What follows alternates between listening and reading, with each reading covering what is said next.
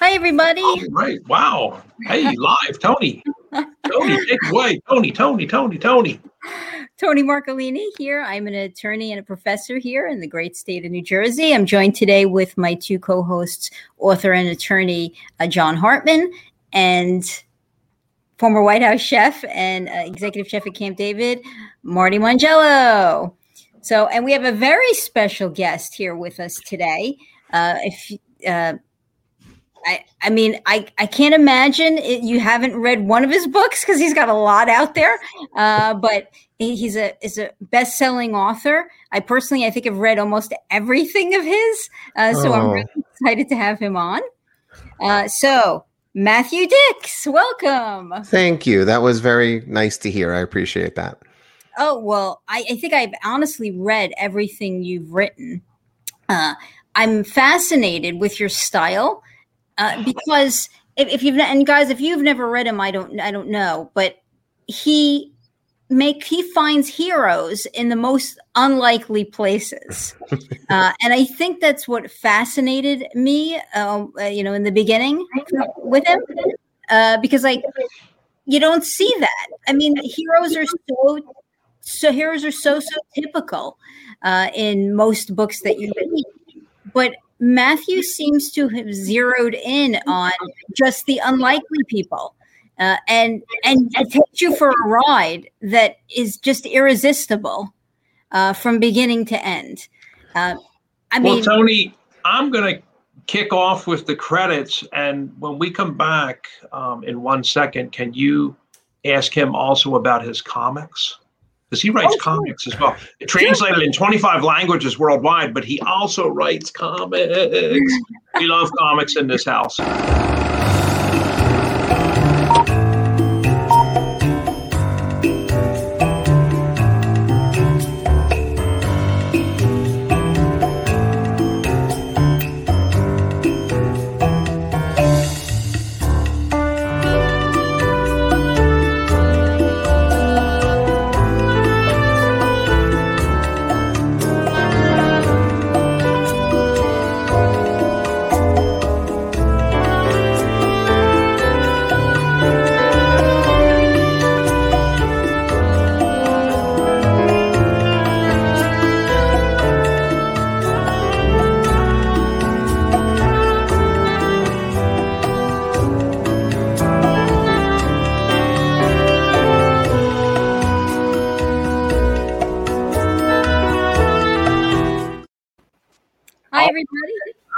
Back again.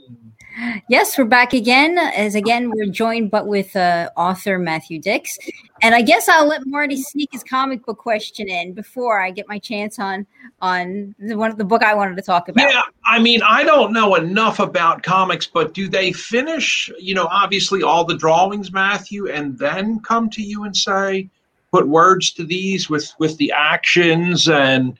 Or is it collaborative, or is it a mix? How do they usually do this? Well, I'll tell you that I don't know enough about comics either, to be honest with you. I've written them and been fortunate enough to do so, but oddly enough, I don't know very much about them and I don't read them much. But the way that I have worked with comic book companies is I come up with stories and I write those stories and then they tell me I've overwritten them. And then eventually we pull it back and eventually art is added to the stories that I write. So it's very much for me just writing and sort of sending it off to people much better than I am to make the magic happen. I got to be honest. I don't know about you, John, but I never would have thought that the process was reversed like that. Never. Yeah, I'm like a visual, Yeah. When did you start writing comics?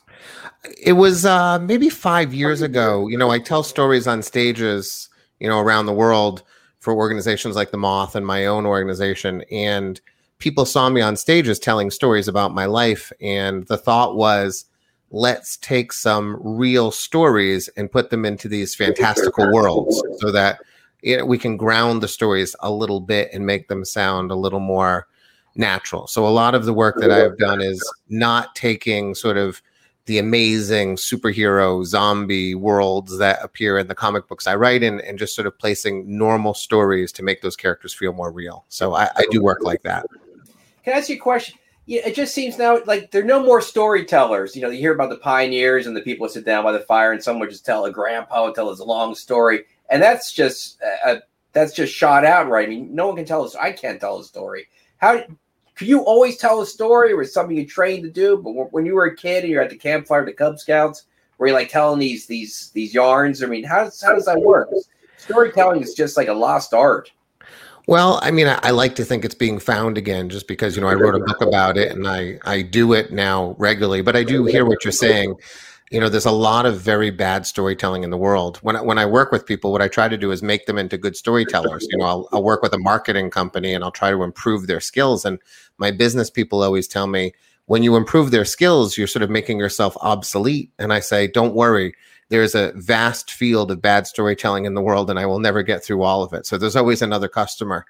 I think for me, I was so fascinated with movies as a kid.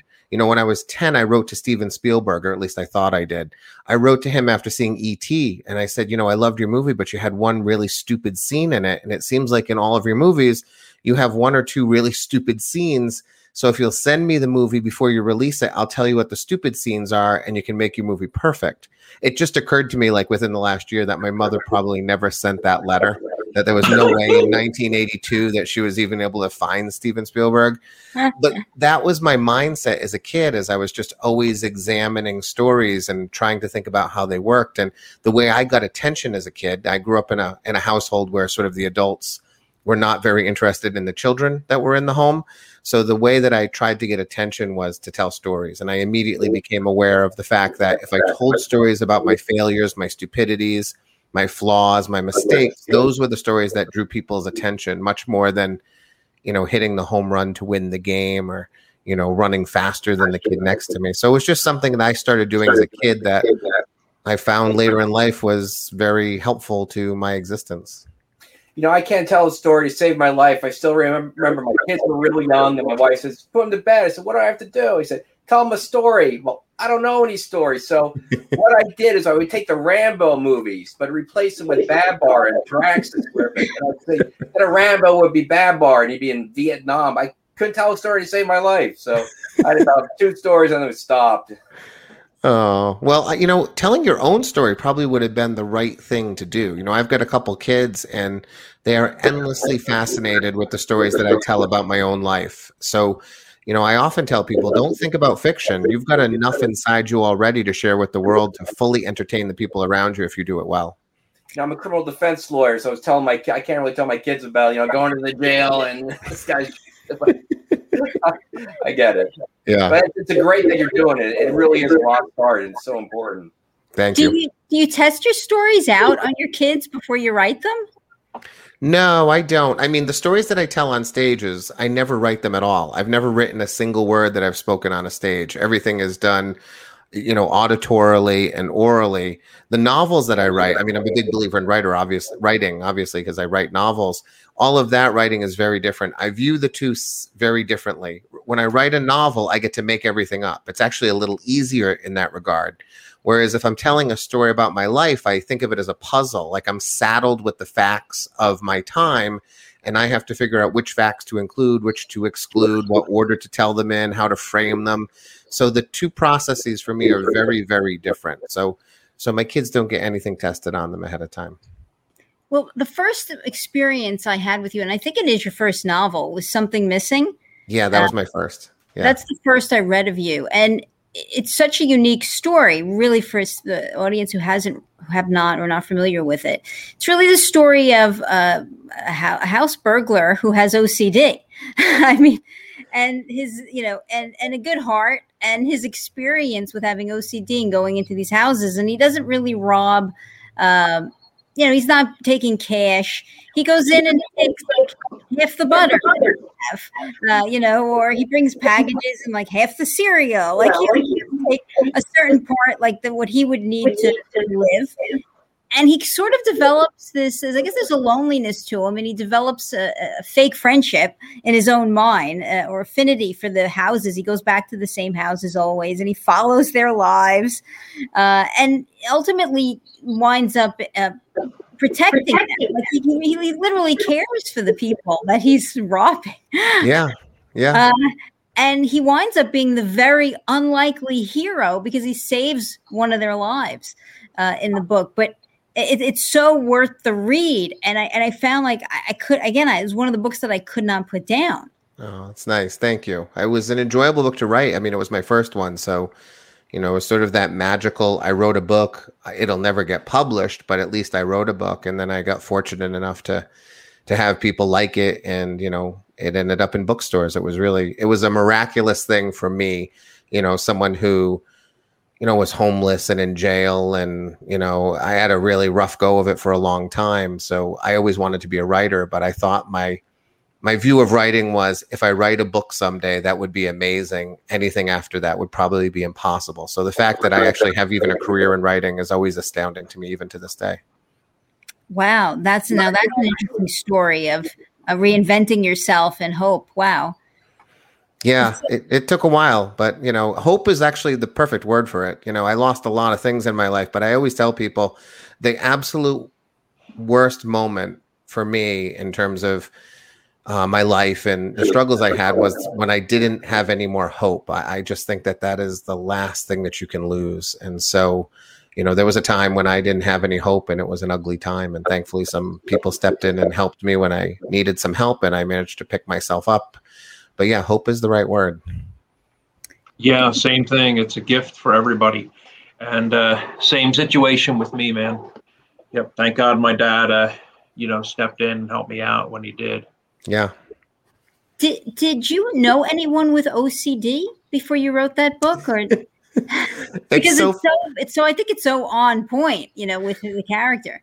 Well, when I wrote it was funny because I didn't think he had OCD. You know, people would say to me, my friends would read it and they'd say, "Boy, this character's really OCD," and I say, "No, he's just like me. What are you talking about? You know, he's just effective." I just said, like, he's organized and effective. That's not OCD. You know, and that is a very spectrum-y term, you know, in terms of how far along you are on the continuum. My second book actually has a character who has a debilitating form of OCD, like a compulsion. It's a real tragedy for him. Right. So when I was writing the book, honestly, I had no clue that this character had any kind of OCD whatsoever. I just viewed him as highly effective and extremely organized. And as I started looking at the book and reading it more and studying the character and understanding how many parts of that character are found within me, I took a good hard look at myself and said, all right, you might be a little inflexible at times and a little rigid, and you may have a few of these characteristics too. So it was not something I was thinking about at all. It's amazing, you know, Tony, that you asked that, because you remember one of our guests a couple of shows back, Michael Angeli, who was executive producer, co-producer for Black Sails with Netflix. He said actually that Monk was portrayed off of a friend of his, a very close friend of his. Right. And that's where he got all the and so listening to you ask this question, a lot of times I think writers are actually writing about things that they know about, or people they know about. And sometimes unknowingly too, like, you know, in that book, there's a father, you know, Martin's father in that book is an important person. It ends up being. And one of my first interviews about that book, someone said, "How is Martin's father like your own father?" And I said, "Oh, I don't know my father, so he's nothing like my father." And then my wife from the back of the room said, "He is your father. You were writing about your father, stupid." And I remember sitting there and going, oh my God, he is my father. So often my wife has to read my book and tell me what I was writing about and how it reflects what's in my heart and mind. Thank you, wife. What's your wife's name? You got to give Alicia. Alicia. Thank you, Alicia. Does she edit for you, or? No. She is a supportive reader who is willing to tell me when I'm being stupid, is really what she does. I mean, there's a great scene in the book when I first realized, I think, that he had OCD, where he knocks the electric toothbrush. I mean, he's there robbing the house, but he knocks her electric toothbrush into the. I want to say it's the garbage pail. The toilet. The toilet. Okay, the toilet. Right. So and he cannot bear the thought of just picking it back up and leaving it there for her. Like he's just overwhelmed mentally. He has to go to the store and find her the exact same item and bring it back and replace it. Right. and that's which creates problems. Right. Yeah. It's the first I realized, like, oh yeah, this character has OCD. Yeah. Which you realized it and I didn't. Yeah. Well, I mean, it's interesting you say that. I read the Memoirs of an Imaginary Friend as well. And this is a book, I mean, that I think everybody should read. It really tells the story. And again, Max is a little boy, and I'm thinking he's something on the autistic spectrum. I never identify it in the book specifically. In my mind, he's on the autism spectrum. But the amazing thing that's happened with that book is, as parents read it, whatever they have in their life, they immediately see it in Max. So I've had parents write to me and say, my son is depressed like Max. You captured that so perfectly. My son is socially, emotionally disturbed. You captured that so perfectly. So people are so easily able to sort of imprint their own experience on that character just by me avoiding a label. So I did that on purpose, because I just think that all of these things, as an elementary school teacher, I know that everything is sort of a spectrum, and it's hard to identify kids as specific things. And oftentimes that's not the best way to go. So I didn't want to label it in any way. And it's really worked out well for that book and for the people who read it.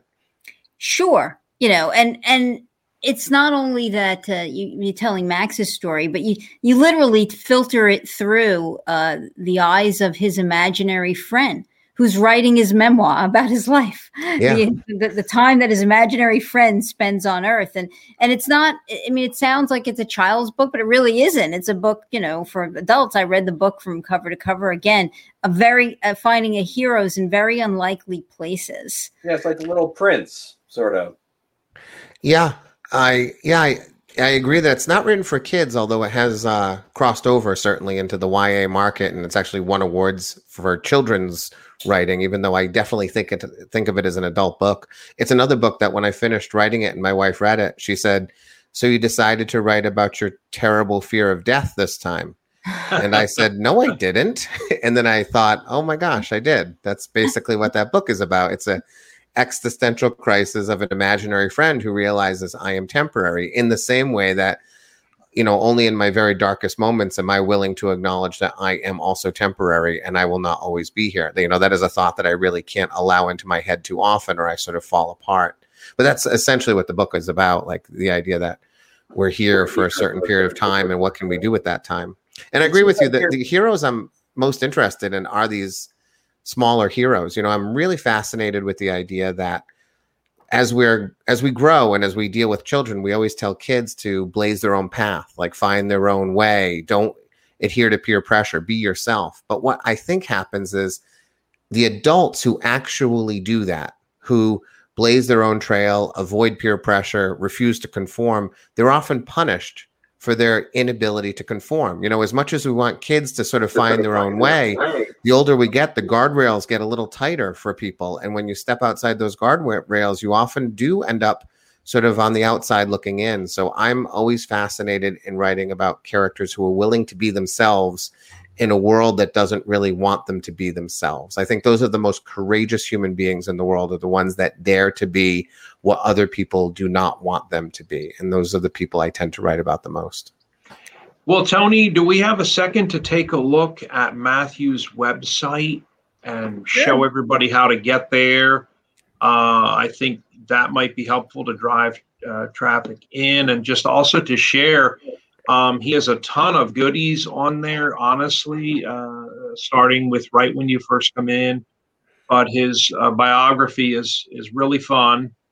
And somehow or another, as a storyteller, I think getting on stage and talking is in Matthew's blood as well. So, Matthew, do you want to tell us a little bit about that, being on stage behind a microphone?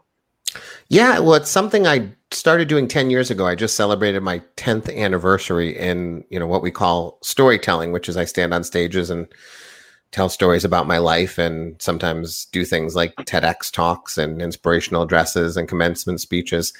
It's something I didn't plan on doing. 10 years ago, The Moth, the big granddaddy of storytelling, they put out a podcast, and my friends heard the podcast and said, "You should go to The Moth in New York and compete. You've had the worst life of anyone we know." Therefore, we know you'll be. It's not a nice thing to say to your friend, by the way, and it's not true. You know, I have had a life where like a bunch of unusual things have happened to me, and so they thought that's why I would be successful. So I went with the plan of telling one story and never doing it again. And even that night, I tried to get out of it. You know, they put names in a hat and they only pull out 10 names. And so when my name came out of the hat that night, I didn't stand up. I stayed still and quiet. I figured nobody knows who I am. Eventually, they'll just, you know, move on to another name. But my wife was with me that night. She kicked me under the table and said, "That's your name. Get on stage." And thank God she did. You know, I got on stage. I hated every moment of that evening until I started speaking into the microphone. And as soon as I did that, I just felt like, oh, this is where I should be. And I won that competition. I'm a terribly competitive human being, so that was good too. And, you know, it just started there. And I told stories for the Moth and other organizations for a couple of years. And my wife and I launched an organization here telling stories. And then eventually this crazy thing happened where people started asking me to help them tell stories. And at first it was just regular human beings. And then it was priests and ministers and rabbis. And then it became companies, you know, marketing companies and you know, it became advertising agencies and universities. And so now I work with all kinds of people. Santa Claus is one of my last people I worked right before the pandemic with, teaching Santa Claus how to tell good stories. So, Tony, do we have a second just to watch maybe 20 seconds? Sure. Okay. Few dicks. Oh, this is in Pittsburgh, I think. This is going to suck. The Moth. That's the name of the story. Yes. Thank you. It's December 23rd, 1988. I'm 17 years old. I'm coming out of the record store and I have a shopping bag in my hand. I see my friend Pat. He's coming towards me. He sees the bag and he asks me what's in it. I tell him it's a concert t-shirt. It's a Christmas present. It's a surprise Christmas present for our friend Benji, my best friend. Pat looks at me a little funny. And Pat's only 15, but he is already cooler than I will ever be in my entire life. So when he looks at me like this, I've learned to pay attention. Pat tells me that guys don't buy Christmas presents for other guys. He tells me they especially don't buy surprise Christmas presents for other guys. He tells me that he has dated girls for 6 months and never bought them a single thing. So for me to buy Benji a surprise Christmas present is really strange. I'm suddenly feeling very self-conscious about the betta fish in the backseat of my car, the one I bought for Pat like an hour ago at the pet store, and the comic books I bought for Coog and the sweatshirt I bought for Tom. I have filled my car with Christmas presents for my friends. And I know that Pat is right. It is strange to buy surprise Christmas presents for your friends. But it's been a long time since I've had a good Christmas, and I want this year to be different. Through a combination of failing marriage and persistent poverty and a terrible stepfather, the last Christmases have just been a disaster. A couple years ago, my parents were fighting in the kitchen. They were screaming at each other just about a week before Christmas. And my stepfather, Neil, told my mother he was leaving, and this was it. And when he left, there was going to be no money, and we weren't going to have Christmas. And so my brothers and sisters and I did the only thing we could. We went to the basement. We took out the Christmas tree from the box, and we started pulling the tinsel, last year's tinsel, off the tree and ironing it out. We were thinking if we could get the tinsel, we could get enough, then we could tell our parents that they wouldn't have to buy that, and then maybe there would be enough money for Christmas no matter what happened. So I want this Christmas to be different. And it's going to be different because for the first time in my life, I have money in my pocket. I'm a McDonald's manager. I'm still going to high school, but I'm working at McDonald's full time.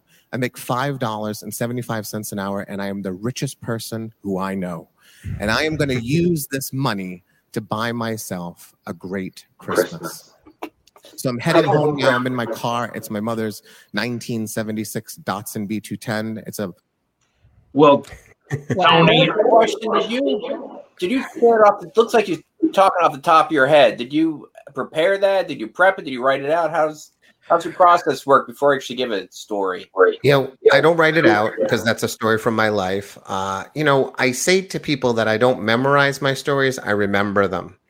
So I remember what I want to say in each scene. You know, I certainly memorize the first and the last lines of most stories. I'll have some laugh lines memorized and things like that. But I don't believe in memorizing a line for line situation. I don't think it comes across natural. And I think the worst thing that can happen is when you memorize things and you forget a line, you're in a lot of trouble. You know, I used to do plays, and if you forget a line on stage in a play, there's someone else on stage to bail you out, to whisper a line to you, to help you. But when you're standing on the stage all by yourself and you're the only one who really knows the story, you can't afford to suddenly not be able to remember something. So, you know, I remember that I'm going to start at the record store. I'm going to talk about Pat, use the beta fish joke. And then I know I'm going to move over to, you know, talking about my past. I'm going to tell them about the Christmas tree and the tinsel, but that's sort of how I remember it. And, you know, I work through it, but every time I tell it, it's going to come out a little differently. I haven't heard that recording in a long time. And even listening to it now, I can hear the things that I did that night that I would probably do differently today, just because it's not memorized. It's just remembered. You know, 40 years ago, you would have made a fortune on radio. It's just, it reminds me of like when I was little, I listened to radio or records. My mom would get records of stories, and it's just like that. The way you were talking, it's remarkable. Yeah, I'm a man out of time, unfortunately. You have there's a real gift you have there. Thank you. Yeah. Do you still write a column? I think you were a columnist as well, right? For Slate magazine and maybe Reader's Digest. I write a column for Slate, and Ask the Teacher column, because I'm an elementary school teacher. So I answer questions from readers about teaching. And then I write a humor column for a magazine called Seasons. I write that back page funny column about some moment in my life or some observation that I have. So I still write those columns as well. So are you still teaching today? Yeah, I still 23 years in, I still teach. It's wow. It's what I love to do. It's 5 minutes from my home. It's 20 to 25 kids. They're 10 years old. They're excellent until May, and then they slowly become horrible people, but I'm willing to put up with it because it's May. You know, my business people tell me all the time that every time I go to school, I lose money. You know, like we could definitely be making more money with these hours than what you're making teaching, but it is the thing I love to do right now. So what are you teaching? I'm going to assume English and writing, but I may be wrong. It could be gym. No, I'm an elementary school teacher, so I teach all the subjects. I've got the same 20 to 25 kids all day with me in the same classroom. What's your grade? Have you gone through several grades, or? I've been teaching 5th grade for the last 14 years. And prior to that, I taught 3rd grade for 10 years and 2nd grade for 1 year. So, you know, I bounced around a little, but I've sort of locked myself in. They can't really move me now because I'll just retire on them if they try to. Yeah. If they try to move. Well, what a great testament you are. Yeah, it must be.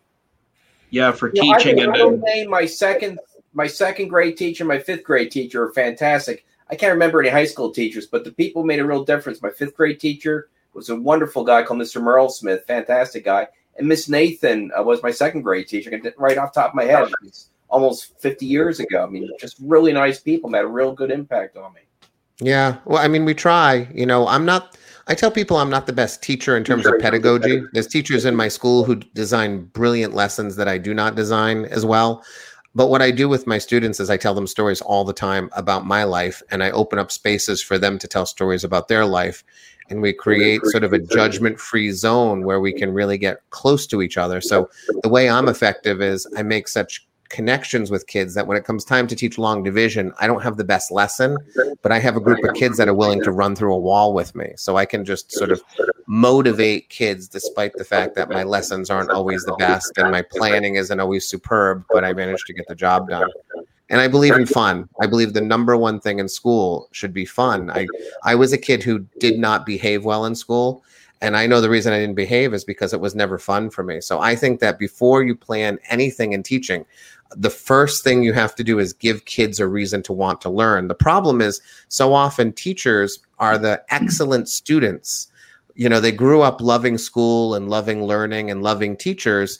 And so they just assume that the people in front of them are like them. And I always try to teach to the kid who doesn't want to be at school, which is the person I was. And so my goal is first, what am I going to do to get them to want to learn? Now I'll figure out how I'm going to teach them. And if I have that model in place, kids are having fun, I don't have discipline problems, and we manage to get through the day really well. Yeah, God forbid a child would have fun at school. That is forbidden. I bet you're a really cool teacher, but I want to tell you, give me 30 seconds. My 5th grade teacher was a guy called Mr. Merle Smith. He was the most interesting guy I ever met. He was 18. He joined the Marines. He was he operated a flamethrower during Iwo Jima. Fantastic guy. He then, about 10 years later, he sailed around the world in a. He made a boat that looked like an old Chinese boat. It's actually National Geographic. Mr. Merle Smith. The guy was a remarkable man. I still remember very well. He's my 5th grade teacher, and he had a real impact on my life. I think a lot of times those are the people that make great teachers, and especially when you're willing to share your life. I've told my students that I was homeless for a period in my life, and I had a little girl come up to me after telling that story, and she told me she was living in her car with her mother, and they were afraid to tell anyone. So I was able to help them with that situation. I tell my students I was in jail, and I have kids come up and say my parents were in prison, and I was afraid to tell anyone about it. On the first day of school, every single year, the first story I tell the kids is how in 6th grade at a pool party at the end of my school year, I went off a diving board and I hadn't tied my bathing suit. And so as I hit the water, I left my bathing suit behind. I was naked in my swimming pool surrounded by my classmates. And I had a father once say, why are you talking about being naked on the first day of school to my daughter? And I said, because I want your daughter to know that I'm going to be vulnerable and honest with them at all times, and that they can do the same for me. And it's why so often my female students, when they have their first period in 5th grade, even though there's women everywhere in my elementary school, I have so many of my girls come up to me and say, Mr. Dix, I just had my first period. And I always think why are you telling me? I don't use the product you require. I'm not familiar with what you're going through. There's 3 women right over there who you could be speaking to instead of me. But it's because I'm always honest and vulnerable with them. I tell them what a fool I am. I tell them about my shame, my embarrassment, my struggle. And then they feel like they can do the same for me. And so I think that's probably what you get from your special teacher, is the idea that this is a person who's lived a slightly different life and is going to share it with you and make you feel connected in a way that helps a lot. Well, Matthew, you're going to love this, but one day I went to pick my daughter up at 3rd grade or 2nd grade, and they had gotten a bunch of worms in for the science experiments. And so the teacher said, Mr. Mongella, can I talk with you? And I was like, oh, sure. Yeah. What's going on? She's like, today, Raina blurted out in the middle of the class that worms are asexual and have a penis and a vagina, and that they turn like that and have sex with each other. And did you know about that she was saying this? I'm like, well, no, I didn't. I'm not in your classroom, but is there anything incorrect about that? She's like, well, no, there's not anything scientifically incorrect about that, but I was surprised at the veracity of her explanation to suddenly state that out loud. I was like, well, honestly, I think I'm to blame for that. We had a whole bunch of questions this morning about chickens and stuff, and somehow I related it to your worm experiment, because the worms came in the box and other kids check on the worms every day. Rainy comes home, how's the worms doing today? And she was like, okay, so you're okay with it. I'm like, well, yeah, it's true. It's the birds and the bees. It's the truth. Yeah. I don't want to hide the truth from her. She's like, okay, I just wanted to make sure that you knew about it. She was so worried about it, Matthew. Yeah, it's funny. I had a kid this year ask me in the middle of a history lesson what pansexuality was. And I remember I had a moment, and I had to make the decision, are we going to cover the middle colonies today and understand the economics of Maryland in the pre-colonial times, or are we going to talk about pansexuality? And I just made the call. I said, you know what? I think we're going to just talk about pansexuality, because I think in the end, that is going to be more important to these kids than the economics of pre-colonial middle colonies. Like, that is definitely on Wikipedia, and that can be consumed in a way that doesn't really require the nuance of an adult and a conversation that can be, monitored and kept respectful and get questions answered that kids want, but it's a different kind of approach to the world that I certainly didn't have as a kid myself. No one told me about the birds and the bees as a kid. I remember sitting on my bed, begging in my mind for my parents to come to my basement bedroom and tell me what sex was, because I didn't know. And without the internet, the only way you find out is you go to the librarian and you say, Mrs. Harris, can I have a book on sex? Which you can't do. So you just, in the 1980s, you just didn't get to know anything unless someone told you. Today it's different, and I think it's better, but it does mean that my kids didn't get the middle colonies this year. So if that was important to someone, The kids didn't get that, but I think that was a decent trade-off that day. You are a societal menace, I'll tell you. Well, unfortunately, I know we're out of time because we have to move on to the next interview. And I regret that we didn't allow more time to talk to you. I hope that you'd be willing to come back again because I feel like there's so much left of your life that we didn't cover. Next book. Anytime. I would be happy to come back anytime. Thank you. Thank you so much. Thanks so much. And again, I mean, Marty's saying for your next book, of course, I'd love to have you back for your next book, but I still have a ton of questions about your other books. Oh my gosh. I do. I've read everything that you've written. If for anyone out there who's looking for a great book, you can punch in Matthew Dicks on your Nook or your Kindle, and any one of his books, you're not going to be disappointed. Well, thank you. That's That great. means a lot to me. And truly, anytime you want to have me back, I'd love to chat. This was wonderful. You are doing wonderful work with those kids, let me tell you. Thank you.